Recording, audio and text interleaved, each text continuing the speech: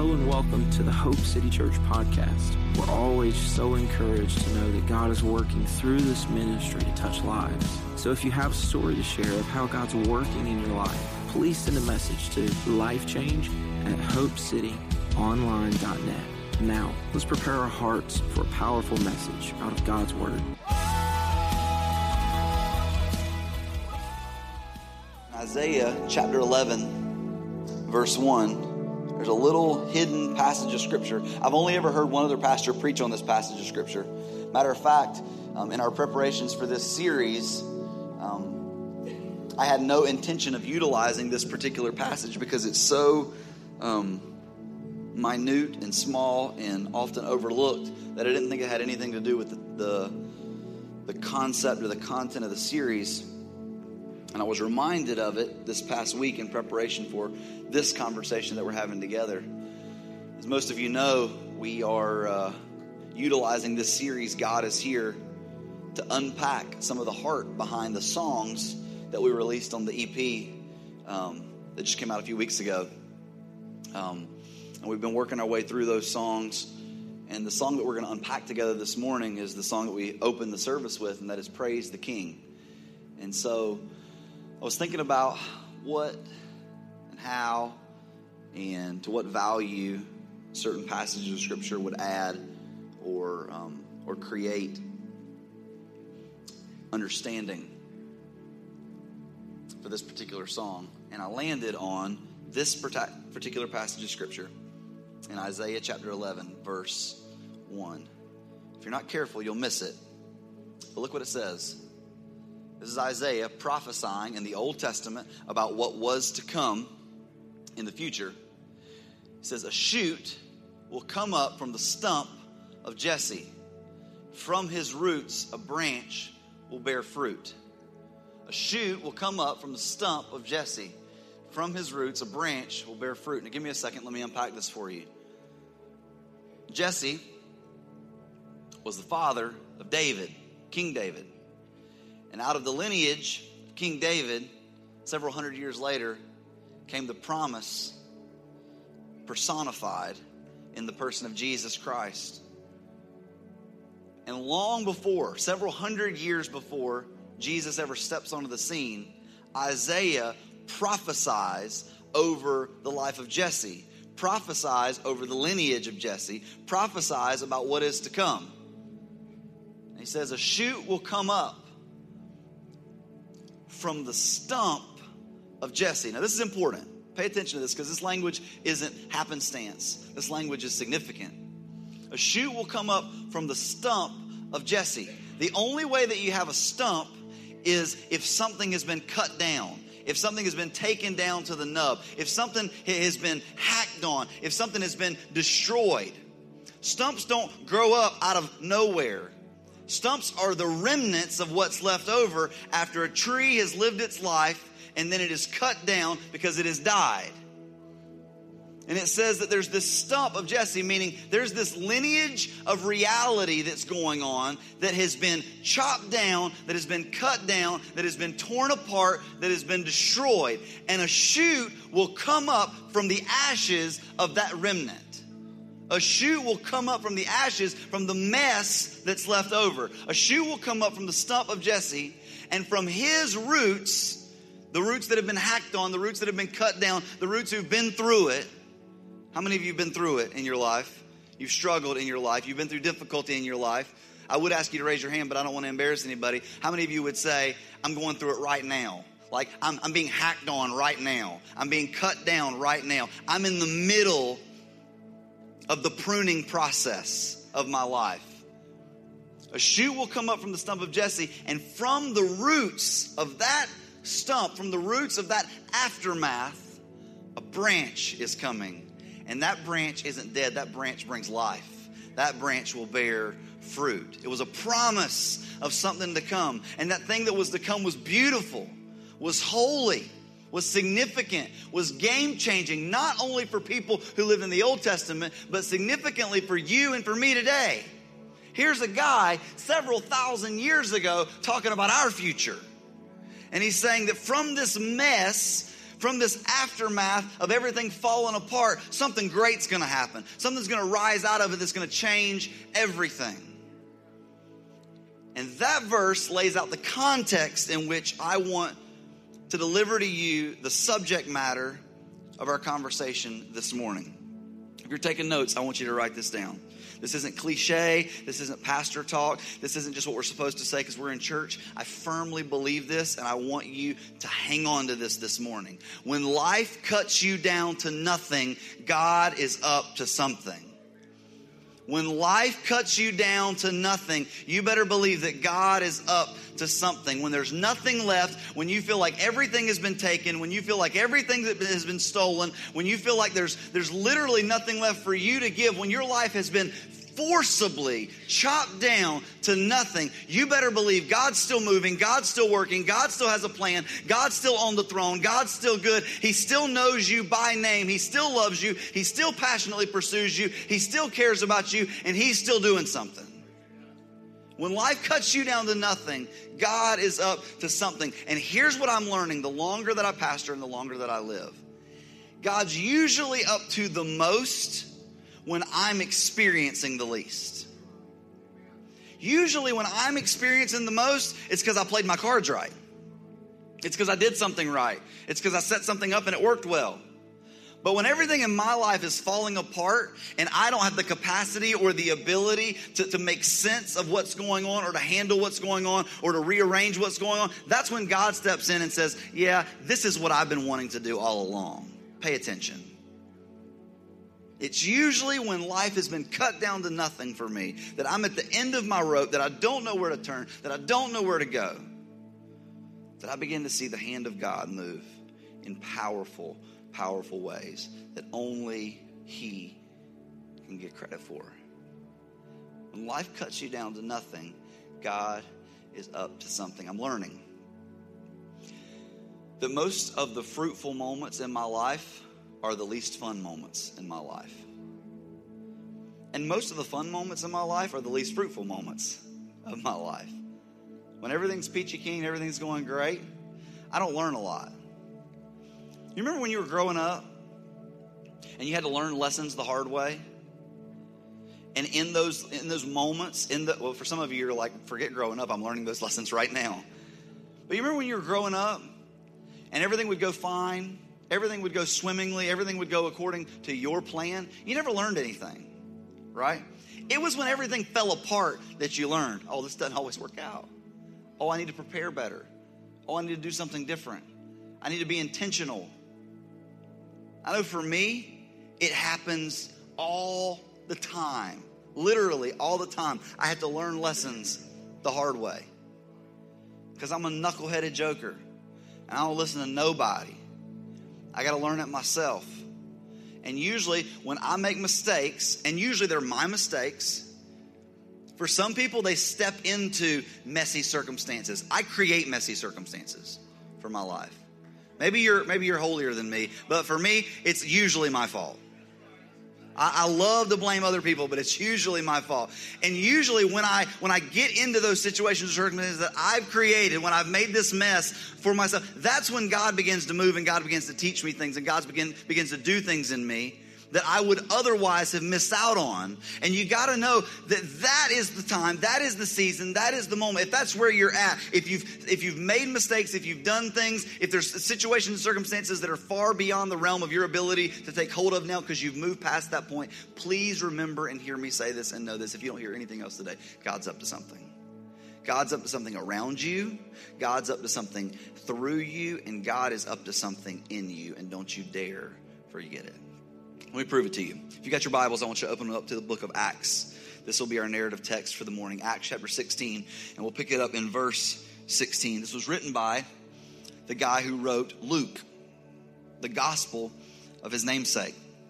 Dr. Luke wrote the gospel, and then he wrote part 2 of the gospel, which is the book of Acts.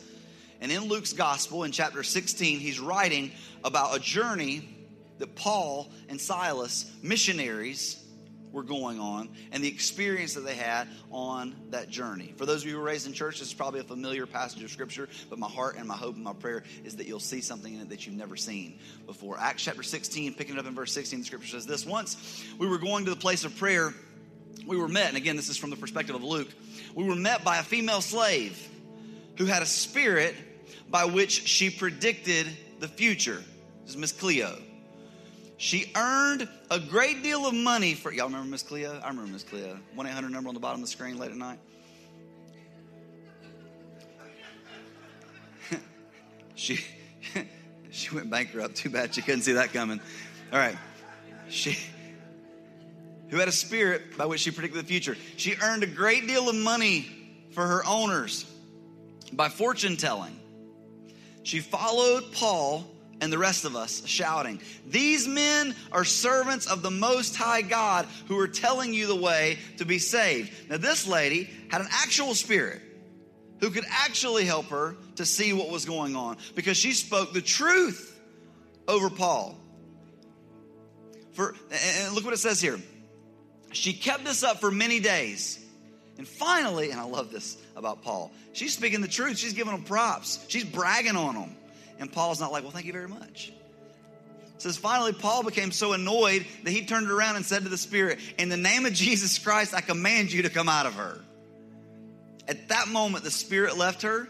And when her owners realized that their hope of making money off this girl was gone, they seized Paul and Silas and dragged them into the marketplace to face the authorities. They brought them before the magistrates and said, "These men are Jews and are throwing our city into an uproar by advocating customs that are unlawful for us Romans to accept or practice."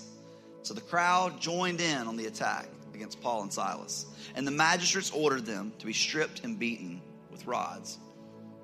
After they had been severely flogged, they were thrown into prison, and the jailer was commanded to guard them carefully. This is a prime example of a couple of people who've been cut down to the root, who've been cut down to the stump. There's nothing left.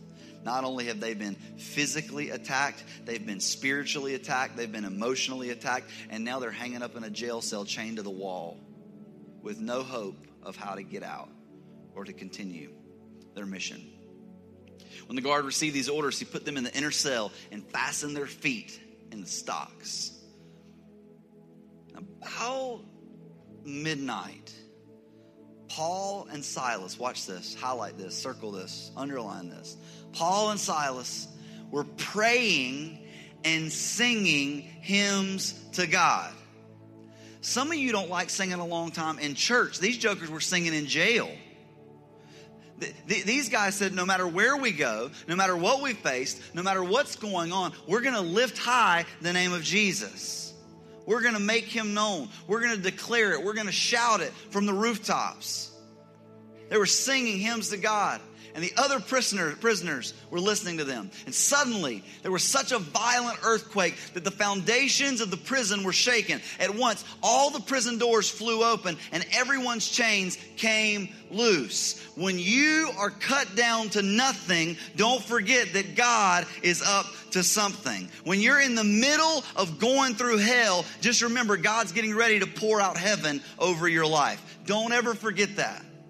And everyone's chains came loose. And the jailer woke up, and when he saw the prison doors open, he drew his sword and was about to kill himself. Why was he going to kill himself? Because he had been ordered to guard these guys with his life.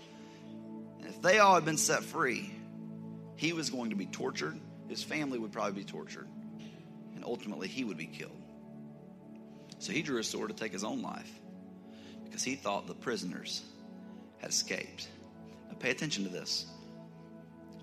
All too often, what God is up to is not what you think he should be up to. I'm going to say that again because some of you missed it. You need to pay attention to this. Remember I told you when you're cut down to nothing that God's up to something? That's true, but you got to remember this one subtle asterisk. Often what you think God should be up to isn't what God thinks God should be up to. You know why? Because God's ways are higher than your ways. His thoughts are higher than your thoughts. No one can fathom or understand the plans and directions of the Lord.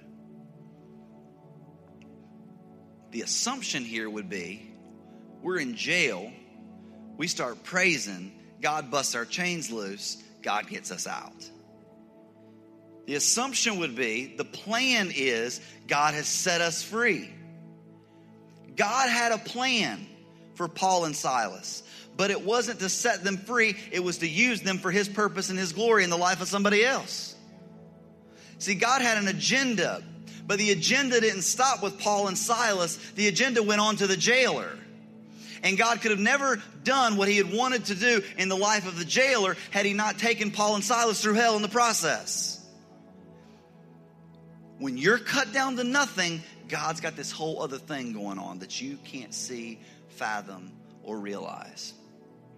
Paul shouted, "Don't harm yourself. We're all here."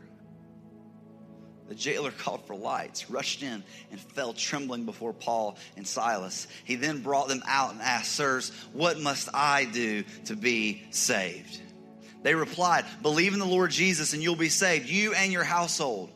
Then they spoke the word of the Lord to him and to all the others in his house. At that hour of the night, the jailer took them and washed their wounds. Then immediately he and all of his household were baptized.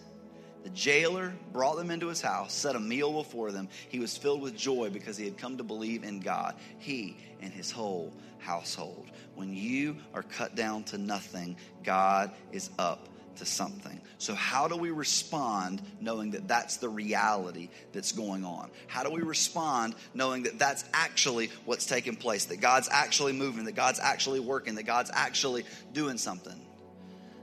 Well, the best example I can give you is the example of Paul and Silas.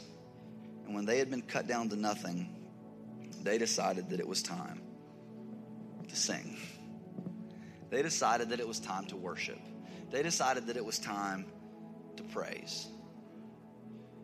And they weren't praising because of their circumstances around them. They were praising because of who they were in relationship with. They were praising because of who he was, not what they were seeing. Some of you right now, you've walked into this place and you're going through hell. Financial hell, emotional hell, relational hell. Some of you are going through it. You can't make sense of it, and you're not sure how to respond. You've cried out to God. You've shed tears. You've done everything you could think to do to fix the situation or circumstance. And you're like, what's left to do? I would submit to you, now is the time to do what you should have started with. Now it's time to praise. Praise God for who he is. Praise God for his faithfulness. Praise God for his love. Praise God for his mercies, which are new every single morning. Praise God for his mercy, which is never failing. Begin to praise God for who he is rather than focusing on or seeing what it is that you're going through. Jesus said this, and this passage has been interpreted a whole host of ways. Jesus said there's coming a time when the true worshipers will worship the Father in spirit and in truth. Now, I happen to believe that old adage that God's word is infallible, but my interpretation is not. And so I won't tell you what I know that verse to mean. I'll tell you what I think that verse means. Obviously, God wants us to worship in spirit, in intimacy, in direct connection with him, in his presence with him. But he also wants us to worship in truth, meaning he wants us to worship for what's really going on, not what we see is going on. He wants us to worship for what he's really doing, not just what we're experiencing or how we feel. You can worship with emotion. You can worship with excitement. You can worship out of frustration. You can worship out of emotion if you want to. But true worship is worshiping for what's really going on, not just what you see and what you're experiencing in the moment. Paul and Silas weren't praising God that they were hung up in a jail cell. They weren't praising God going, well, it's not really like this. No, it was really like this. They were praising God for the truth that was going on behind the scenes, and that was that God was up to something. God was doing something. God was utilizing this circumstance and utilizing this situation. And for that, they were giving him praise. For that reason, they were singing. God had a plan for a jailer. And they didn't know all the details of that plan, but they knew God had a plan. And so they were praising him for it. They were singing for it. God was in the middle of springing up a shoot in the middle of two lives that had been completely and utterly cut down. And they responded with song. They responded with praise. And I love the bridge of that song because it's indicative of what Paul and Silas were doing in this jail. The bridge of the song that we wrote, that we sang earlier, Praise the King, says these words. It says, we will shout your name. We will sing your praise. We will show your love and we will spread your grace. When do we do that? When we feel like it, when life's going our way, when everything's working out the way we want it to? No, we do it when we're hung up in a jail cell. Because we know there's a truth going on behind the scenes. God is up to something that nobody else can see. And so we begin to lift high the name of Jesus. We begin to declare the name of Jesus. We begin to respond to the name of Jesus. Because when you've experienced hope, when you've experienced something that is life-altering and life-changing, you can't help but open your mouth and talk about it. You can't help but declare it. You can't help but say something about it. It's interesting. I saw this on full display yesterday.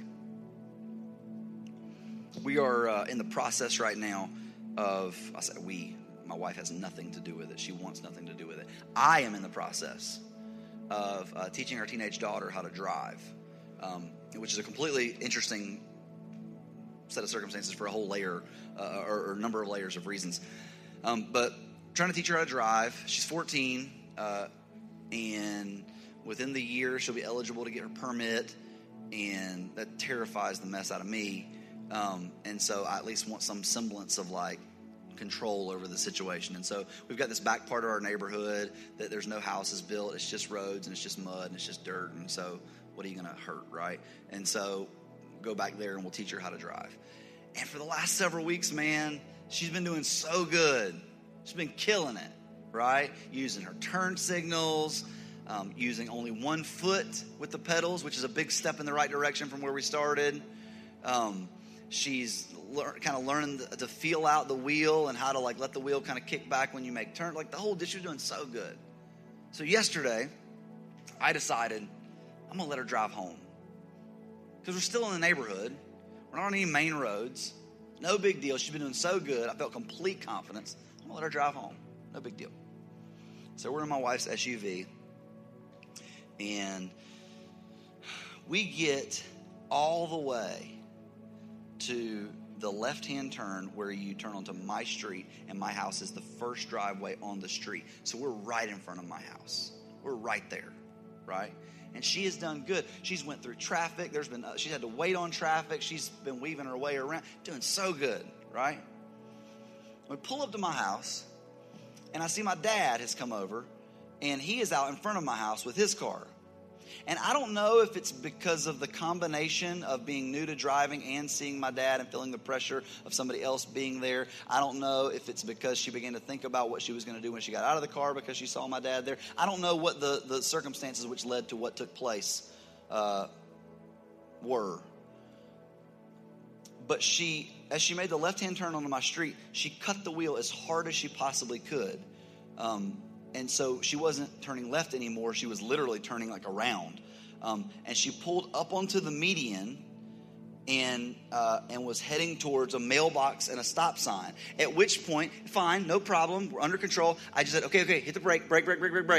And because she was nervous and because my dad was there and because of everything was going on, instead of hitting the brake, she hit the gas. And we plowed through the stop sign. Plowed straight over the stop sign. And I'm screaming, brake!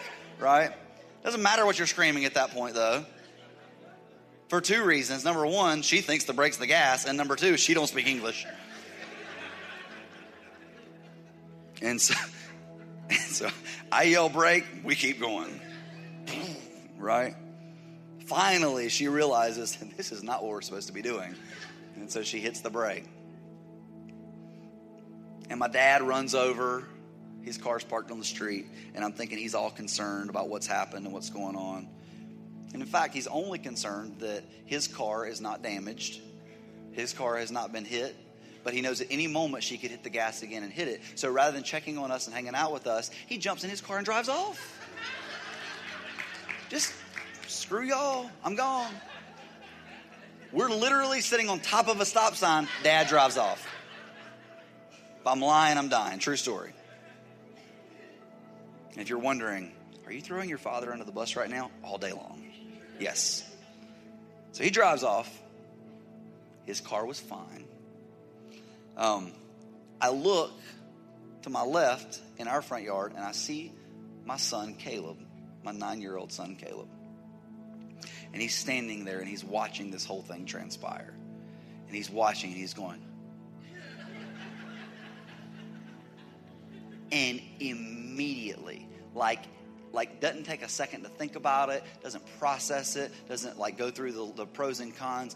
Immediately, he jumps up, he turns around, and he runs in the house. 10 seconds later, my wife walks outside. Bro, snitches get stitches. Loser. He saw us plow through. Now, for the record, it was an unbelievable experience. Like I was living in a State Farm commercial. Plowed over this mailbox, or this stop sign. And my son, instead of coming and checking to see if everybody's okay, instead of making sure that we don't need anything, his immediate, innate response as a human being, nobody taught him this. He didn't learn it from me. His innate response as a human being is, I gotta go tell somebody. I gotta go tell somebody. You know why I know that's an innate response? Because I felt the same way. I said, I don't care how, I'm working this into the message tomorrow because I gotta tell somebody, right?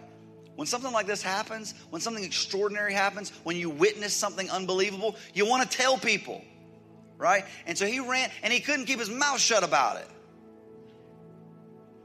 That was what was going on with Paul and Silas. They had had an unbelievably life-changing experience, and they couldn't help but run their mouth about it. They couldn't help but sing about it. They couldn't help but talk about it. They couldn't help but let people know about it. They're in the middle of a terrible situation, and in the middle of that terrible situation, their first response is, I got to tell somebody about what's happened. I got to talk to somebody about what's taken place. In the same way my son runs in and has to tell my wife what's happened, Paul and Silas are going, this is revolutionary. This is different. This is game-changing. This is life-changing. We can't keep our mouth shut about it, no matter how hopeless the situation may be. We've got to praise. We've got to sing. We've got to shout. We've got to lift up the name of Jesus. We've got to put it on display. We've got to spread your grace. We've got to spread your love. We've got to let people know that Jesus is the author of our lives, and he desperately wants to walk alongside of us and transform who we are. We got to tell people about that. We don't care where we are, and we don't care what's going on. And that is the response that God wants from you and from me when we face hopeless and difficult situations. That's how he wants us to express our hope. He wants us to sing. He wants us to declare. He wants us to tell the world because we have hope. And we don't lean into that hope because of what we currently see around us. We lean into that hope because of what we don't. You say, what? Yeah, this is exactly what the scripture teaches us in Romans chapter 8, verse 24. Scripture said this, for in this hope, we were saved. Big news, life-changing, life-altering. Got to tell somebody. But hope that is seen is no hope at all. Who hopes for what they already have? But if we hope for what we do not yet have, we wait for it patiently. And in the same way, the Spirit helps us in our weakness. We don't know what we ought to pray, but the Spirit himself intercedes for us through wordless groans. You got to know that no matter how difficult the circumstances are, no matter how painful the situation is, God's desire is for you to lean in to everlasting, unshakable hope. And the reality is that faith is the fuel for hope. And if you know what's going on, you have no need for faith. If you're not in a jail cell, if things aren't being torn apart at the seams, if you haven't been hacked down to nothing, if you're not being cut down to a stump, you have no need for faith. But when you're hacked down to nothing and you're desperate for God to do something and you have faith in His ability to move and work on your behalf, that spurs up inside you, that wells up inside you, that creates something inside you that we as believers call hope. And out of that hope, we sing. Out of that hope, we declare. Out of that hope, we lift high the name of Jesus. Out of that hope, we praise the King. The chorus of that song that we sang earlier is so simple, yet so profound. Sing, sing, praises to the one who saves. Not praises to the one who gets us out of our momentary afflictions, but praises to the one who's brought salvation and brings us hope. The writer of Hebrews says that this hope is an anchor for the soul. It's an anchor for the soul. When do you need an anchor? When you want to stay steadfast in the middle of raging waters. You don't need an anchor that goes with the tide. You don't need an anchor that floats alongside of whatever's going on. You need an anchor that holds true. God says, I want you to sing when you're in the middle of affliction. Not because of what's happening around you, because you have hope. Because you've been given this hope as an anchor for the soul. And in the middle of the difficult circumstances, you have this hope that God is up to something by the power of His Spirit and through the shed blood of His Son. We have this hope as an anchor for the soul. And I think the Message translation of Romans chapter 5 kind of sums this up best. And I'll close with this. Romans chapter 5, the Apostle Paul says, there's more to come. There's more than what you see right now. There's more than this momentary situation and circumstance. There's more to come. We continue to shout our praise, even when we're hemmed up with troubles. Because we know how troubles can develop passionate patience in us. And how that patience in turn forges the tempered steel of virtue, keeping us alert for whatever God will do next, keeping us focused on that thing that God is up to, keeping us tuned in to what God is doing despite what we see around us, taking our focus away from the fact that we're cut down to a stump and instead turning our focus onto the fact that there is a shoot rising up out of that stump and God is about to do something spectacular. In alert expectancy such as this, we're never left feeling shortchanged. You lose the job, you lose the house, you lose the car, you lose the spouse. Everything in life falls apart, but you're not left feeling shortchanged because those are what the scriptures call momentary afflictions. You're never left feeling shortchanged. Quite the contrary.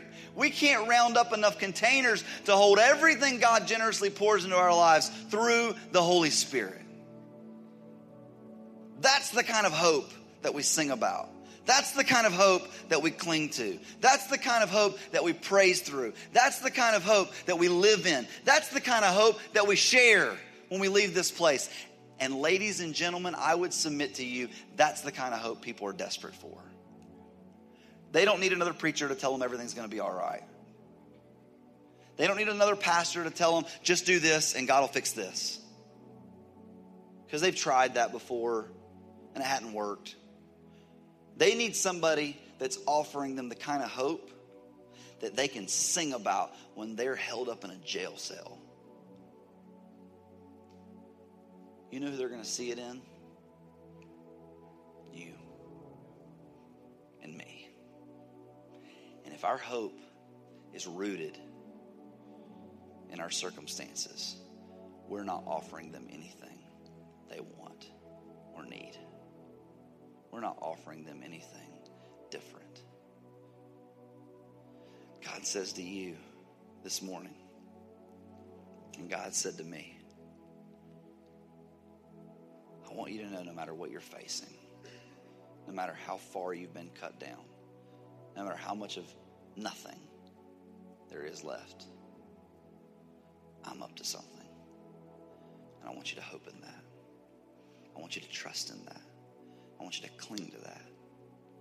And in response, I want you to praise to that.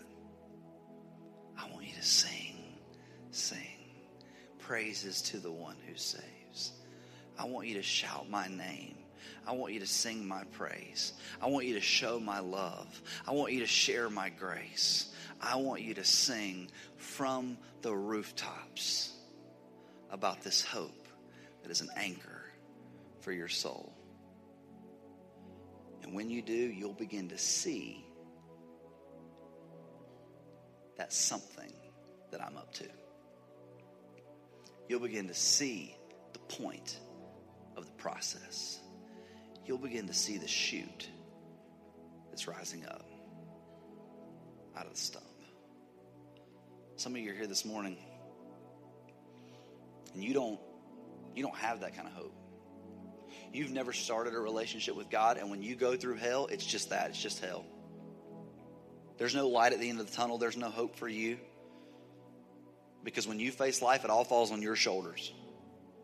The salvation that we talk about, the hope that we talk about, the life that we talk about has nothing to do with us. Has everything to do with Jesus. He wants to take on your burdens. He wants to walk with you through this life hand in hand. He wants to carry you through. And he wants you to know that you can have hope in the middle of hopeless seasons. And all it requires of you is trust and faith in his ability to do so. An admission of your inability. Admission that you're sinful, that you're faulty, that you're broken, that you need a Savior. And that he is that Savior. And if you're here this morning and you would say, Robbie, I got to be honest. I need that kind of hope in my life. I'm desperate for that kind of hope. I'm going through it right now, and I don't have anywhere to turn. I don't have a light at the end of the tunnel. I don't have what it is that you're talking about. But man, I so desperately want what you have. I want desperately what the people in this room have. We want to come alongside of you. We want to support you. We want to help you. You can begin talking to God and telling him that right now in the stillness of this moment. You can begin telling him, God, I need you. I'm desperate for you. I need you in my life. And as you begin to tell him that, what we want to do is we want to support you. We want to rally around you. We won't embarrass you. We won't call your attention or call everybody's attention to you and call you up to the front. We're not going to do anything like that. We're not going to put you on some kind of crazy mailing list and show up to your house on Tuesday night. We just want to be able to pray for you. We just want to be able to support you in the decision that you're making. And so as you're telling God that, we want you to tell us that. And here's how. We want you to grab that card that's in the seat back pocket in front of you. One of those cards that says Next Steps. Grab that card that says Next Steps, and on it, make sure to let us know the decision that you're making.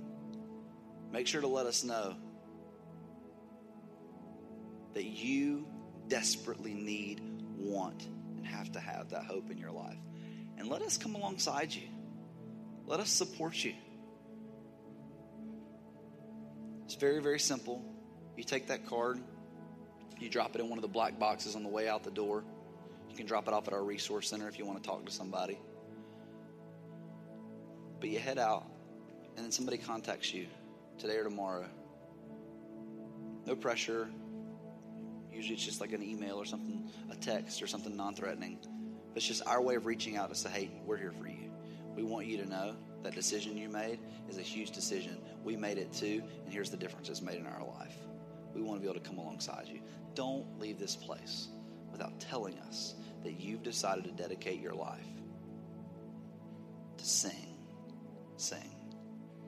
praises to the one who saves. God, we love you, and we thank you for the difference that you've made in us. And despite what we face, despite what we deal with, despite what we go through, we thank you that you give us a hope which we can lean into and trust in and sing about even in our darkest hour. We're going to give you the praise for it.